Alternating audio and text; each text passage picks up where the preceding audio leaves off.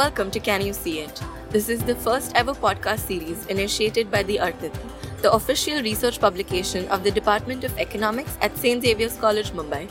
I am Khushi Desai. I am Smriti Natarajan. We are the editors-in-chief of the Arthniti this year. Our theme for this academic year is disruptions. Inspired by Schumpeter's creative disruptions, we talk about the world's past, its present, and its future, and the many social, technological, and political revolutions that have occurred and their impact on economic life. This podcast series was conceived as an attempt to explore academic topics using a novel platform, one that would allow experts to offer their views on relevant issues and students to engage and deliberate with them. Today we have with us Professor Dr. Agnelo Menezes, more commonly known as Professor Aggie to his students. He is the former principal at St. Xavier's College, Mumbai, and has over 3 decades of experience teaching economics to students of various streams, including management studies, BA, mass media, and public policy. To begin with, Professor Aggie, we would love to hear more about your views on the recent Nobel Prize in Economics that was awarded to Dr. Abhijit Banerjee, Dr. Esther Duflo, and Dr. Michael Kremer, and the attitudes of the Indian political class to developmental researchers like Dr. Banerjee. What these Nobel laureates have done is they have looked at development from the point of view of empirical evidence. So until and unless you have an intervention taking place, and if that intervention is not tested out empirically, then you do not know whether the intervention works or does not work. Okay, and from that point of view, I think they are being extremely realistic in their views on development. So I would be in favor of what they are doing, although I have my reservations about the way in which randomized control trials take place. But the bottom line of having empirical evidence to state whether an intervention is workable or not workable, should take place or not take place, should be funded or not funded by the public authorities, requires that kind of empirical evidence. Okay, so from that point of view, I think the Nobel Prize committee has done the world of development a favor by bringing into the viewpoint the importance of empirical evidence before launching any kind of funding programs. So that is what RCT is all about. My reservation about the whole program is, one, you have a control group where the intervention actually takes place. And let's say it's an intervention where you're looking at primary education. So you give primary education to one set of people and you do not give it to another set of people. And these are organic human beings who are growing without the education, without the intervention. And so 5 years later, that child who has not been given the education because you want to test whether it works or does not work is the loser. Okay, so there's an ethical issue, there's a moral hazard created in the course of this kind of an RCT. Another big issue that I have with the propounders of RCT through JPAL and all these things is that they do not challenge the current system. They just enter the system and, like first aid workers, will work with the system without getting structures changed, without demolishing the structure, without asking questions of the government. All they say is, if there is an intervention, we'll try out its results. And the lack of a political economy, a critique of the current system, is something that does not gel well with me. So if this model of getting empirical evidence can also be married to the aspect of critiquing the current system, then I think RCTs would really deliver for making impactful analysis and impactful inferences. Okay. Now, if you ask me why is the current dispensation not very pleased with these Nobel Prize winners, especially the Indian component of the Nobel Prize winners, and I think that is because they tend to ask questions that are rather ticklish and rather tricky for the government of India to be answering. So it is from that point of view, I think the government is not very pleased with them because they may not be exactly towing the line. And because they are JNU, he's from JNU, because he has a left orientation, because he is along the lines of Amartya Sen, okay, and not somebody who is a center-right. I think this is what the government is not very pleased with, that this kind of a person is not somebody who is fitting the bill of what they think should be an economist, simply saying yes to whatever programs or to whatever success rates that they are putting up over there. So it is very strange that in the real world, in his real personal life, you have Banerjee being extremely critical of the government. But when it comes to practicing the RCTs, those questions are not being asked. Okay, so within the confines of what the policy outcomes are, the RCTs are being tested. But beyond that, he, along with Raghuram Rajan, and along with Arvind Subramaniam, I think that this is the think tank that India should be tapping into in order to make our programs much more meaningful to the alleviation of poverty. That is my one take on this, that they are not exactly towing the line of what the government wants them to say of the programs. And the other one is, Banerjee has been an important part of the discussion or the structuring of the Congress's program of Nyay. And so that must be also a point of unhappiness that the government has with this Nobel laureate. So, sir, staying on that topic of poverty alleviation policy, Professor Banerjee was asked in a televised interview by India Today about Prime Minister Modi calling Manrega a monumental failure of the Manmohan Singh government. He doesn't believe in the handout approach to overcoming poverty. What are your thoughts on this contrast between the Congress's handout approach, which is essentially bottom-up approach, compared to the NDA's top-down approach, so to speak? What agrees better with the average Indian citizen? I think Prime Minister Modi may have said this when he was Chief Minister Modi. Because when he took on the government of India, when he started being the head of the government of India, he increased the amount of funding to Narega. Okay, so he must have said this only as a political rhetoric. He has actually given more money to Narega because this is the way in which you will reach out to the poor. You will make sure that the poor are contributing productively, and at the same time you're also making sure that they are sustaining in their livelihood, they are sustaining in their life. So when you talk in terms of the top down and the bottom up approach, I prefer the bottom up approach because that's more democratic. In the top down approach, you assume that you are being almighty.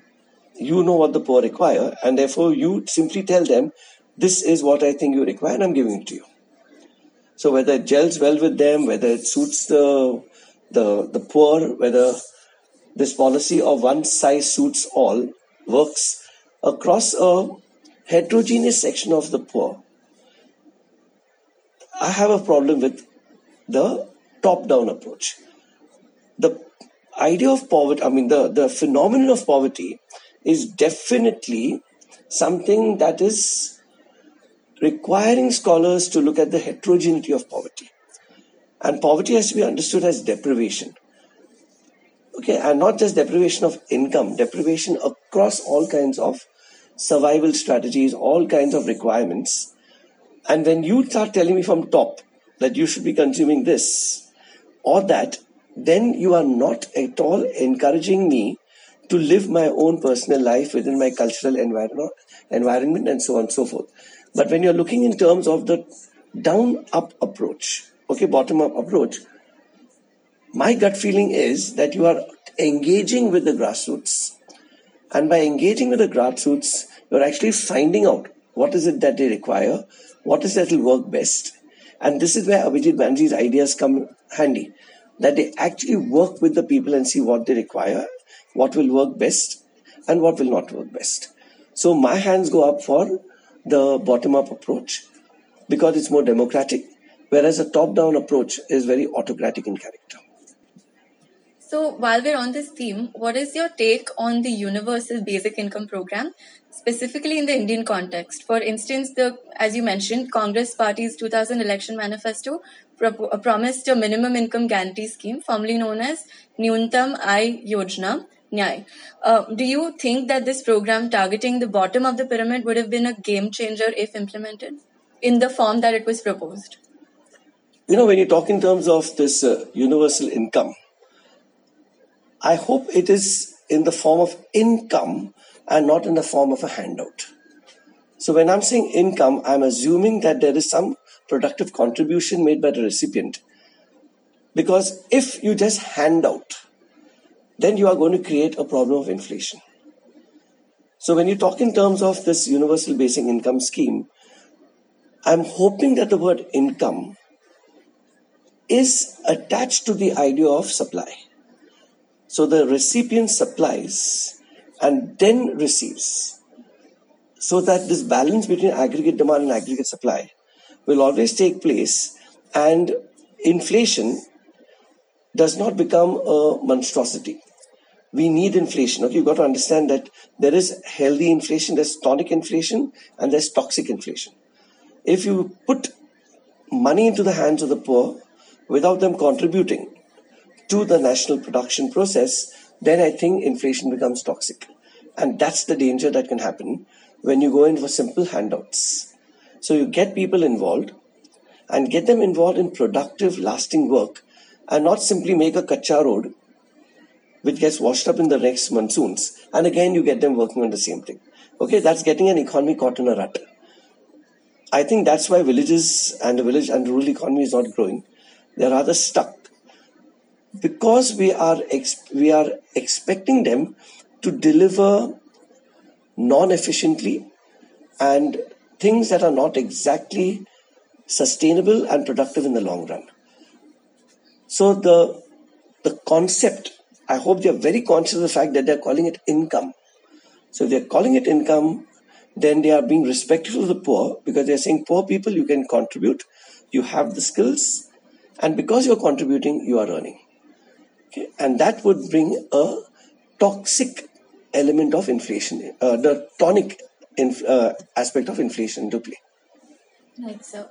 So speaking more about the theoretical foundations of anti-poverty policies in India, in a guest lecture you took for our sociology class, you mentioned poverty as deprivation, understanding it as deprivation.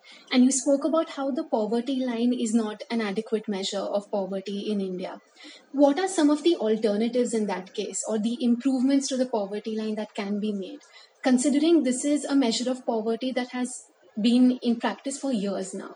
See, I'm not against the poverty line per se, because you've got to have a demarcation.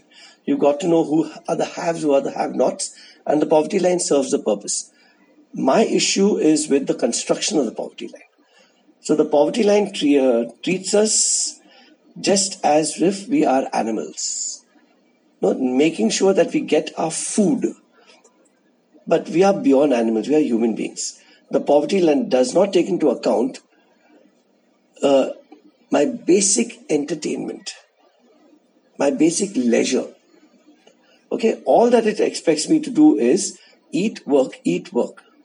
Okay, it converts a poor person into a machine. And my grouse is against that. So I think I didn't convey the message well maybe to you when I said I'm against a poverty line. I need a poverty line. There must be a benchmark, a demarcation. But can the poverty line be something which is more human? And if the rich person factors into his consumption basket entertainment and leisure, and therefore is a better human being, is a more refreshed human being, then I think the poor also deserve that kind of a poverty line construction, where the other aspects, apart from income, is also factored into the poverty line. Alright, so moving to the field of academia and research, you have great accolades to your name. One of them is your thesis, which was titled Social and Economic Geography of Urban Poor, Rag Pickers in Mumbai. How do you think learnings from that study can be applied to the situation today? And do you think that the creation of a waste picker welfare law is the need of the hour? I don't know whether I can limit the learnings to only today. I think the learnings are for then and also forever, where we are talking in terms of respecting those who help us to keep our cities clean and to help us to overcome ecological disastrous outcomes. So the learning is it's not a momentary learning. I think it's a momentous learning, it's a perpetual learning. And the learnings can come from the dignity of work that these poor people have when they are right out there in the gutters. They work in a dignified manner, although they would be looking extremely dirty and all those things. You got to remember that they're doing a job which is essential for human survival. Remove them and you'll have all the systems getting clogged. Okay, so they are doing an essential work, which just because works with dirt, we are disrespectful of these people.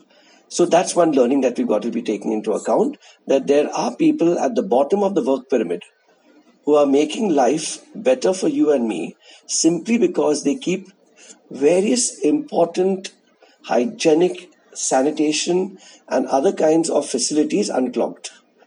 So that's the first lesson. The second lesson that I picked up, or I think we should be picking up from these kind of people who slog to make a living, is their tenacity. With little, they live full lives. And when I'm talking in terms of full lives, please don't bring in the kind of negatives that you can say, oh, they'll take the money and they'll booze it, or they'll take the money and they'll drink, get into drugs. That's what even the rich will do. Okay, but then you got to remember that they may be doing it in order to forget their woes. Where they worked with to earn that money. Okay, so you got to remember that certain addictions take place also as a way in which you can obliterate the kind of negative environment within which you worked. So here is a tenacity that we can pick up from these people. And then I'm looking at their versatility. Okay, with the kind of skills that they bring, the kind of recyclings that they go into, okay, things that we have discarded, remember, they revive, they resurrect back into the market. Okay, and at the lower end of the market, but they resurrect that. Okay, so that's another aspect that we got to learn from these very, very poor people.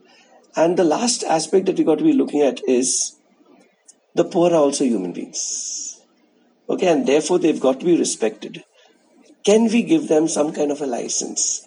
Can we give them some kind of an identity card through which they have proper access to the facilities like primary health care, to the facilities like the ration shops, to facilities like even education? Why should these people all the time only depend upon the generosity of NGOs and not upon their rightful claims to public policy? Right, sir. So we want to ask you about your general opinion on the current state of academia. As students were encouraged to undertake a lot of research. So do you think that researchers currently and publishers as well are under pressure to publish a lot, and that might decrease the quality or the reproducibility of the research that is being featured in journals? And do you think that research as a field of work in India is open to diversity in terms of vernacular researchers or researchers that don't necessarily focus on topics that are considered mainstream? The teaching class, Right, being compelled to go in for research, which I think is healthy because the teacher has to be updated all the time, has to be up to date all the time.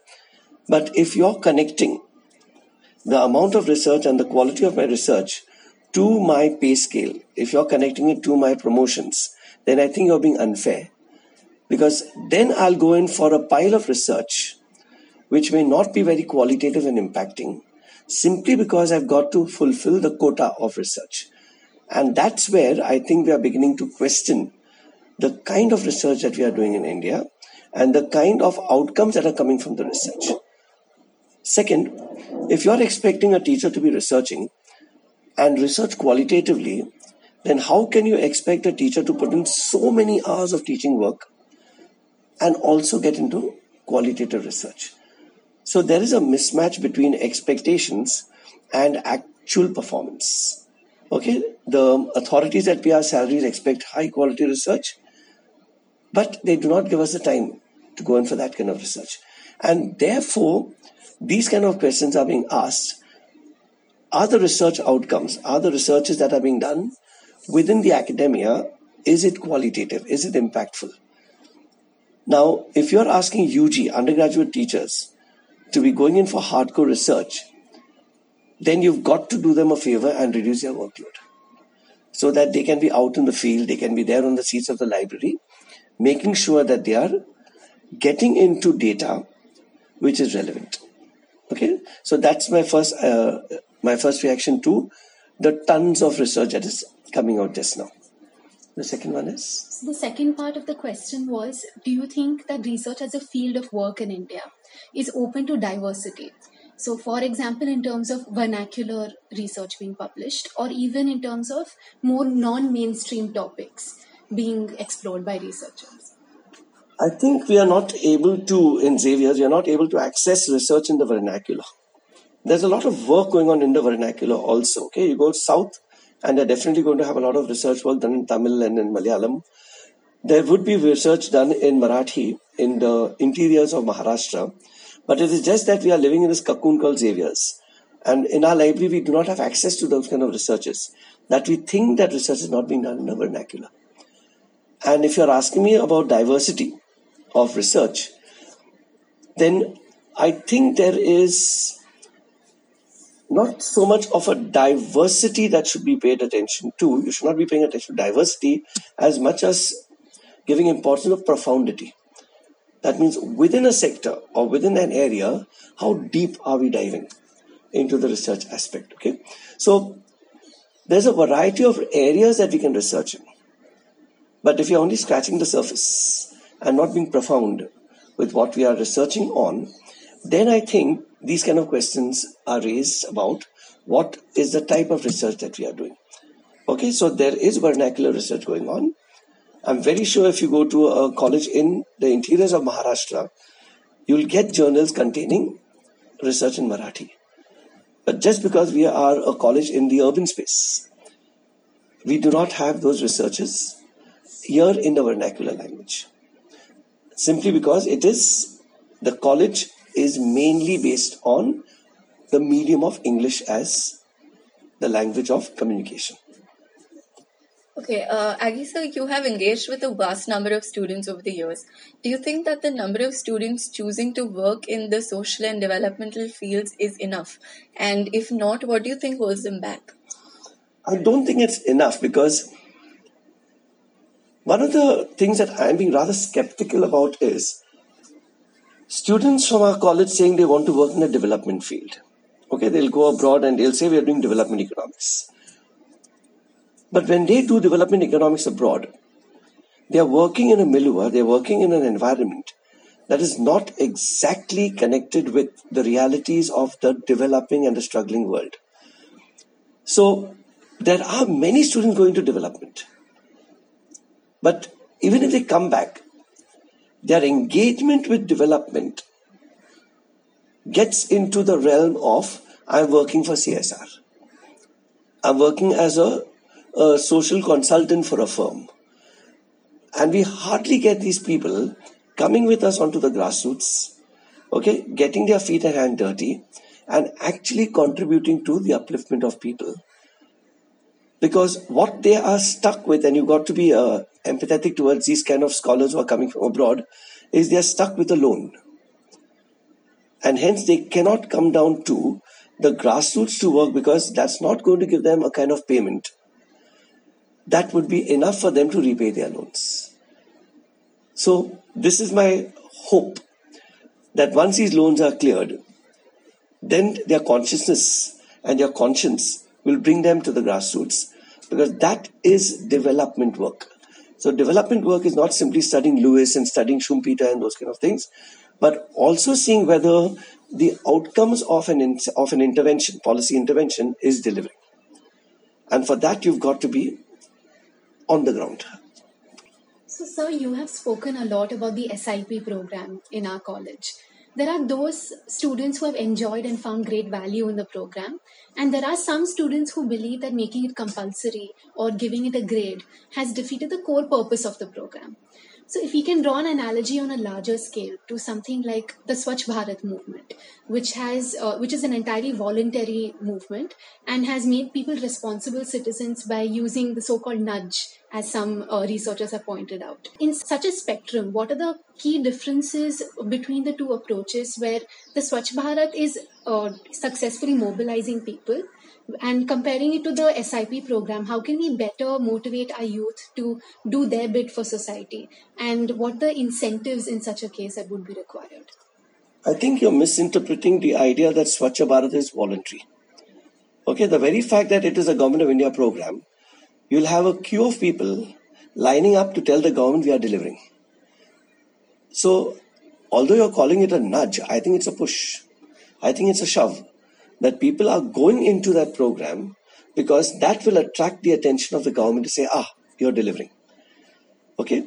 So can you see, we are doing the same thing with SIP. Only thing, we are not very covert about the fact that we are asking you to do it.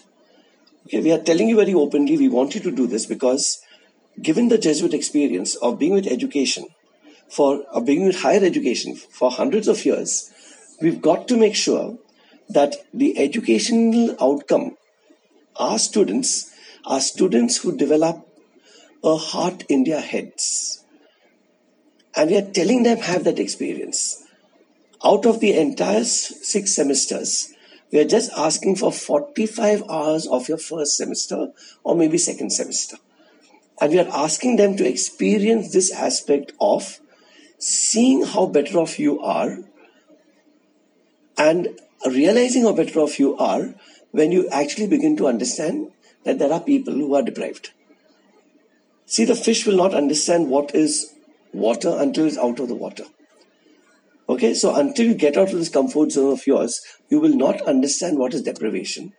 And therefore, we are asking our students, if you are getting an education practically for a song, because your fees cannot cover the kind of salary payments that we are receiving, we require the government to intervene and pay our salaries. You've got to know that it is the poor who are also contributing to your education. Income tax that we middle class people tend to pay cannot cover the entire expenditure of the government on education. And the contribution of income tax to the tax collection is minuscule. It is the indirect tax that becomes the bulk of the contribution to tax revenue. So it is from there that the educational budget emerges. So the poor are also contributing to the education of the rich. That conscientization is what we are trying to bring about through SIP. And please remember, if you look at the proportion of time that we are asking you to spend with, then the amount of time you spend in the classroom should also be an issue.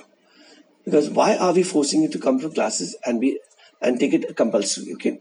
So this time what I'm telling students is in the orientation that SIP is a subject. And we're giving it the entire treatment of a subject. There's going to be a timetable, there's going to be a grading, there's going to be a marking, there's going to be an external evaluator called the NGO where you're working with. So if you can agree to all that we are doing with a course that is theoretical in the classroom, then please go to this hands-on experience of realizing what people do not have and therefore being thankful for what you have by participating in this program. I think if you remove SIP from Xavier's academic program, you are ripping off the heart of education in this space, in a Jesuit space. Giving back whilst you learn, giving back whilst you get is a fundamental aspect of growth. Professor, we would be delighted to hear about your days as a student. So, Hiral Kapadia from SYBA wrote to us asking how you would imagine yourself as a student at Xavier's right now. We would like to know how different you think the experience of being a student is now as compared to your days as one. When I was a student, in my first 2 years of being into college, I was like a mouse. Absolutely scared. Because of the cultural shock that poured down on me as soon as I entered this campus. And that shock did not leave me, I think, for about 2 years. What made me get into a comfort zone is, one, I naturally started doing well in my academics. And that started getting spotted by the teachers. So they kept on looking for who is this person. And once they found out who is this person and they acknowledged it in the classroom, then I found students wanting to learn through me because they did not want to sit in the classrooms. Okay, and that time attendance was not such a big issue with us. Okay, so I began my teaching career at that point of time. When people began to come to me, and I found it, there was a selfish motive also, because every time I taught, I became better in that concept. I could answer my examinations better. So it was only when I started becoming a teacher to my peers that I started gaining confidence. And I think after 2 years, I crossed that tunnel and came to this part of the campus. Okay, my classrooms were in the first campus only, in the first quad only. From there, I would go home. Okay, so very gradually I came this side. But once I came this side, then life changed for me. Okay, then I began to have a blast. Okay, I really enjoyed myself, but I made it a point in a very scheduled manner that every afternoon I sat in the library. Okay, either preparing myself for the university examinations or reading anything. I was fortunate to have a librarian prior to Medha, who, I don't know how he spotted me, caught hold of me and made me read books. Okay, made me read at a lighter level. Another good fortune I had was that Dr. Eunice D'Souza. I know again, okay, how she spotted me. I'm very lucky people spot this very innocuous character, and made me read hardcore literature. Okay, initially it was, I always read, okay, I read trash, I read for the sake of, just for the sake of seeing what the sleaze is all about, but I always read. It was Eunice who brought me into hardcore literature, okay, hardcore academic reading. And then I had a friend in the then librarian who gave me a lot of access to magazines, to journals. So that's how I started getting comfortable and I started getting knowledgeable. And I always had this heart of reaching out. So when somebody came to me and asked me for help, academic help, because then finance was not I didn't have the money, but academically I always reached out, okay. So I think that started making me a known figure in the academic world. The fathers began to know about me, the priests over here. Okay, they knew that there's a character who's going to help you. And I think they began to nurture this aspect in my life. Once I was teaching in room number 33, not 33, or the smaller rooms, 36, 38, those smaller rooms. And my principal, Father Lancy, it was afternoon, I was teaching my friends. We had about 4 or 5 of them. And I was at the board. He barged into the room, and he's a huge fellow. Okay, he barged in the room and screamed over there, "Who the hell gave you the permission to be in this room?" But he did not hunt us out. He just slammed the door and went away. Okay, we were petrified. Okay, because what the hell, I mean, this huge fellow and the principal coming and screaming. But he walked out. So I just wound up the thing. We walked out. And then once he met me outside and he told me, "Please continue doing what you're doing." Okay, and I had no guts to tell him that you frightened the life out of me. Okay, but that continue doing what you're doing is what really entrenched me in scholarship.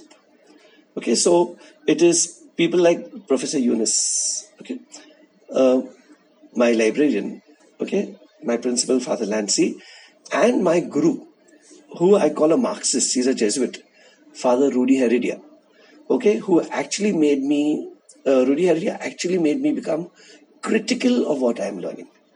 Okay, the others made me read, but the criticality comes in with Rudy Heredia, where he began to point out to me that you know, but you're not questioning what you know. And that became the turning point in my life. So following up on what you just let's go back to that, what would be today or something like that. What would you be like as a student today? I don't think I would have been the nerd that I think that I was when I was a student. And that nerdish aspect came in because I was scared. Okay, I had no confidence to come roam about the campus and so on and so forth.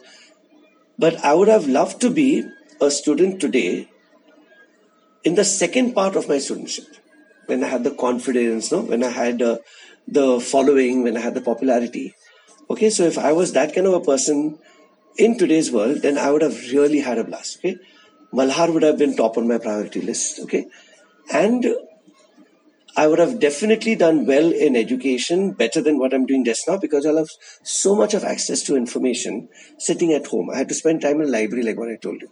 And we had limited resources. Okay, so I think today I would have been a more outgoing person and a deeper scholar. Right, sir. So our final question for today is, in your many years of experience as an economist and as a lecturer, has there ever been a question or statement made by a student that impacted you strongly and will always stay with you? I don't think you can call me an economist. Okay, I don't claim that title at all. because I always say that I'm a student of economics. I don't know when you graduate into being an economist, okay? Frankly speaking, I'm not saying this in jest, because I really don't know when to call somebody an economist. Just because you have studied economics doesn't make her an economist. So I refuse to take that kind of a title. But I'm definitely somebody who is fond of economics. And you got to know this. I got into economics by chance. Because then we had no counsel, we had no people who could advise us. In my family, I'm a first generation learner, so I don't know whom to go back to and ask. We as a bunch of male friends got into economics because that was the only manly subject to get into. Okay? And so I walked into economics by chance. Okay, unfortunately it clicked with me. So I have no right to claim being an economist. What is the other thing you're asking me? Has there ever been a question or statement by a student that has impacted you strongly, and will it always stay with you? I can't recall anything like that. I really can't recall anything like that, because I always allow students to dissent. I always allow students to question and challenge me. So I can't recall anything that's so impactful that will stay in my life, okay? No, I'm not able to. Maybe from a professor of yours while you were a student? I can only recall Dr. Yunus forcing me to write 10 sentences on anything every day. Okay, and one day I decided to play the trick and tell her I don't have anything to write upon, and I thought I would be freed. Okay, she very nonchalantly just turned around and told me, okay, write on a dot. Now, write on a dot, if you ask me what has indelibly entered my mind, is write on a dot. And I remember saying to myself, hell, I've landed myself in a mess. Okay, but I thought that she would tell me, okay, go away. Okay, she ended up just telling me, write on a dot. Okay, but by then it was already 3 months into this daily writing. I wrote 10 sentences on a dot. Okay, so write on a dot, okay, is what is stuck into my mind. Told to me by not a colleague, but my professor. It was a real pleasure to have you as a guest on our podcast, Can You See It? And we want to thank you for taking out the time from your schedule to be with us today. Thank you so much. Okay. On that note, we thank our listeners for joining us today for the very first episode of Can You See It? A big thank you to the Arthniti editorial team for helping curate questions for the podcast. We hope you enjoyed this conversation, and do tune in for our next episode where we speak with economist Dr. Viral Acharya.